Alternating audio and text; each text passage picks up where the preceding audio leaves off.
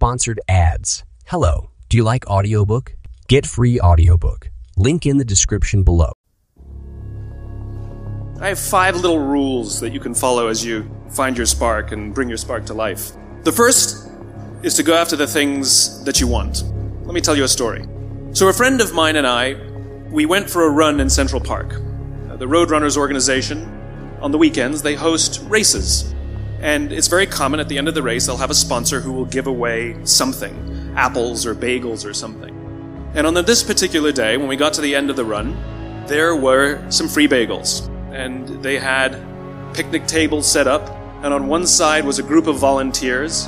On the table were boxes of bagels, and on the other side was a long line of runners waiting to get their free bagel. So I said to my friend, let's get a bagel. And he looked at me and said, the line's too long. And I said, free bagel. And he said, I don't want to wait in line. And I was like, free bagel. And he says, it's too long. And that's when I realized that there's 2 ways to see the world. Some people see the thing that they want, and some people see the thing that prevents them from getting the thing that they want. I could only see the bagels. He could only see the line. And so I walked up to the line. I leaned in between 2 people, put my hand in the box, and pulled out 2 bagels. And no one got mad at me. Because the rule is, you can go after whatever you want. You just cannot deny anyone else to go after whatever they want. Now, I had to sacrifice choice. I didn't get to choose which bagel I got. I got whatever I pulled out. But I didn't have to wait in line. So the point is you don't have to wait in line. You don't have to do it the way everybody else has done it. You can do it your way. You can break the rules. You just can't get in the way of somebody else getting what they want. That's rule number 1. Rule number 2. I like this one. In the 18th century, there was something that spread across Europe and eventually made its way to America called puerperal fever, also known as the Black Death of Childbed. Basically what was happening is women were giving birth and they would die within 48 hours after giving birth. This Black Death of Childbirth was the ravage of Europe, and it got worse and worse and worse over the course of over a century. In some hospitals, it was as high as 70% of women who gave birth who would die as a result of giving birth. But this was the Renaissance. This was the time of empirical data and science, and we had thrown away things like tradition and mysticism. These were men of science, these were doctors. And these doctors and men of science wanted to study and try and find the reason for this Black Death of Childbed, and so they got to work studying, and they would study the corpses of the women who had died. And in the morning they would conduct autopsies, and then in the afternoon they would go and deliver babies and finish their rounds. And it wasn't until somewhere in the mid-1800s that Dr. Oliver Wendell Holmes, father of Supreme Court Justice Oliver Wendell Holmes, realized that all of these doctors who were conducting autopsies in the morning weren't washing their hands before they delivered babies in the afternoon. And he pointed it out and said, guys, you're the problem. And they ignored him and called him crazy for 30 years. Until finally somebody realized that if they simply washed their hands, it would go away. And that's exactly what happened. When they started sterilizing their instruments and washing their hands, the Black Death of Childbed disappeared. The lesson here is, sometimes you're the problem.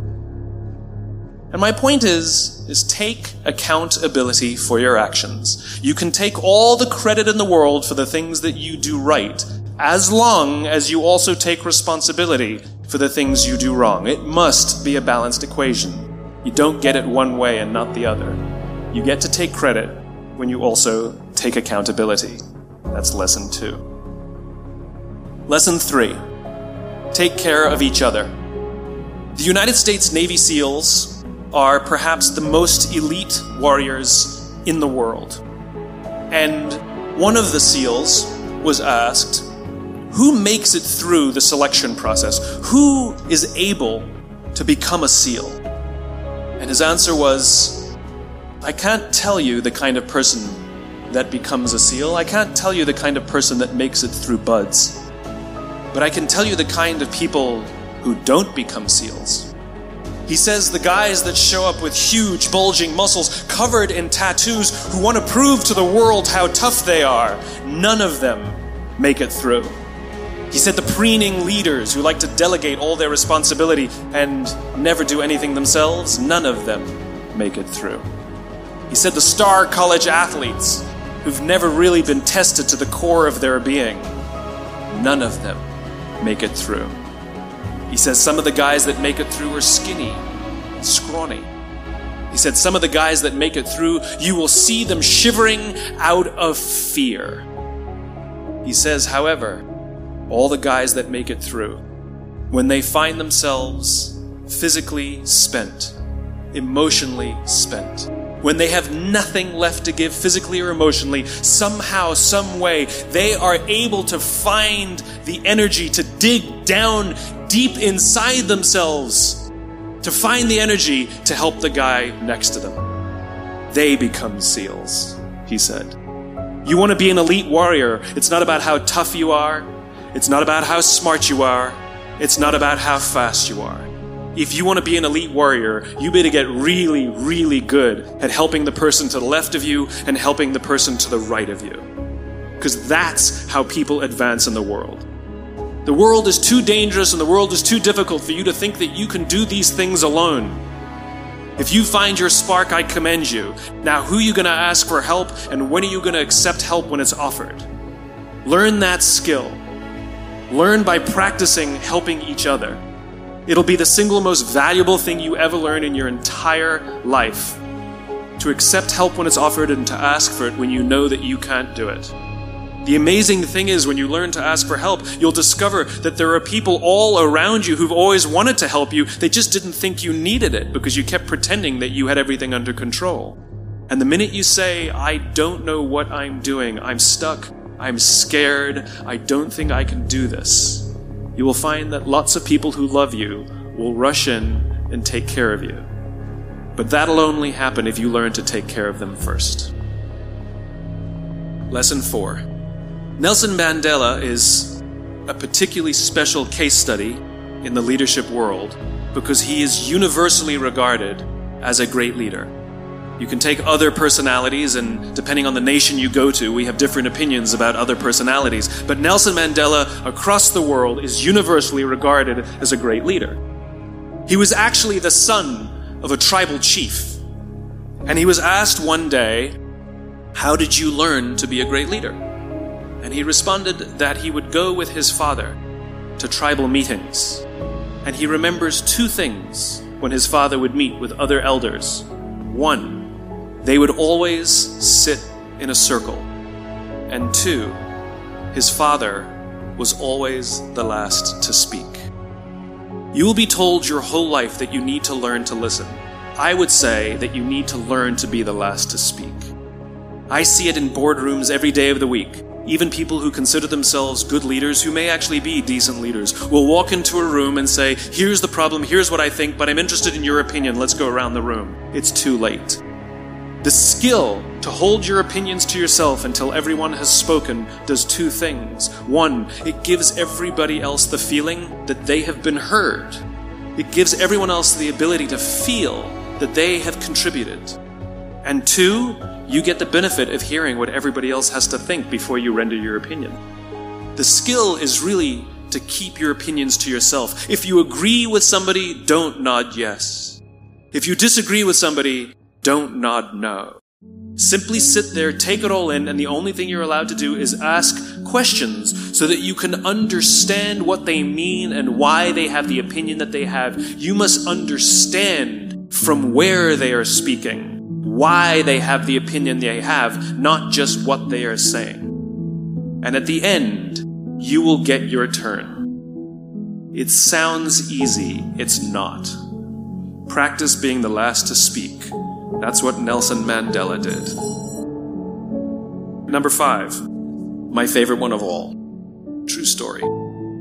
There was a former Undersecretary of Defense who was invited to give a speech at a large conference, about 1,000 people. And he was standing on the stage with his cup of coffee and a styrofoam cup, giving his prepared remarks with his PowerPoint behind him.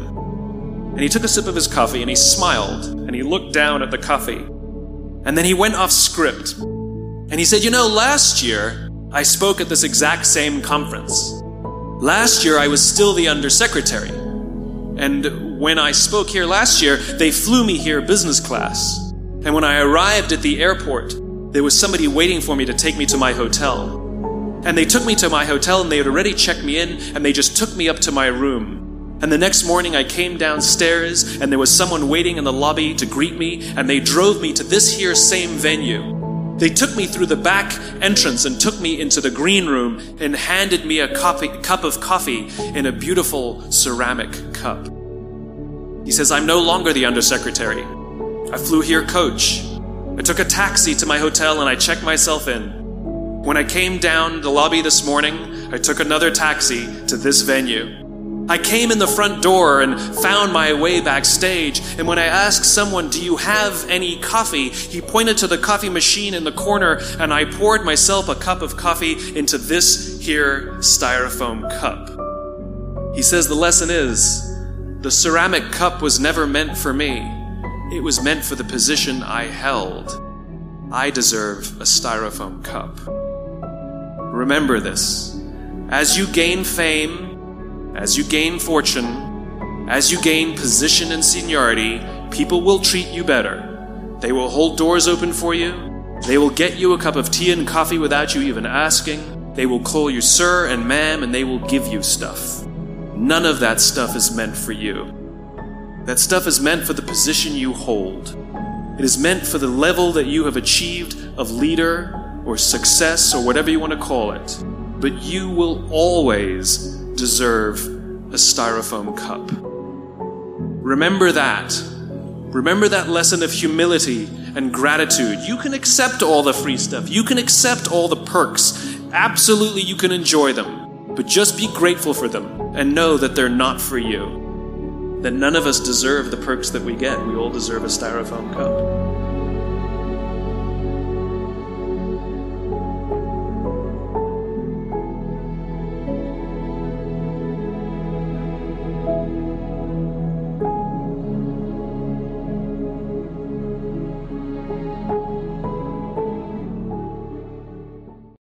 Sponsored ads. Hello, do you like audiobook?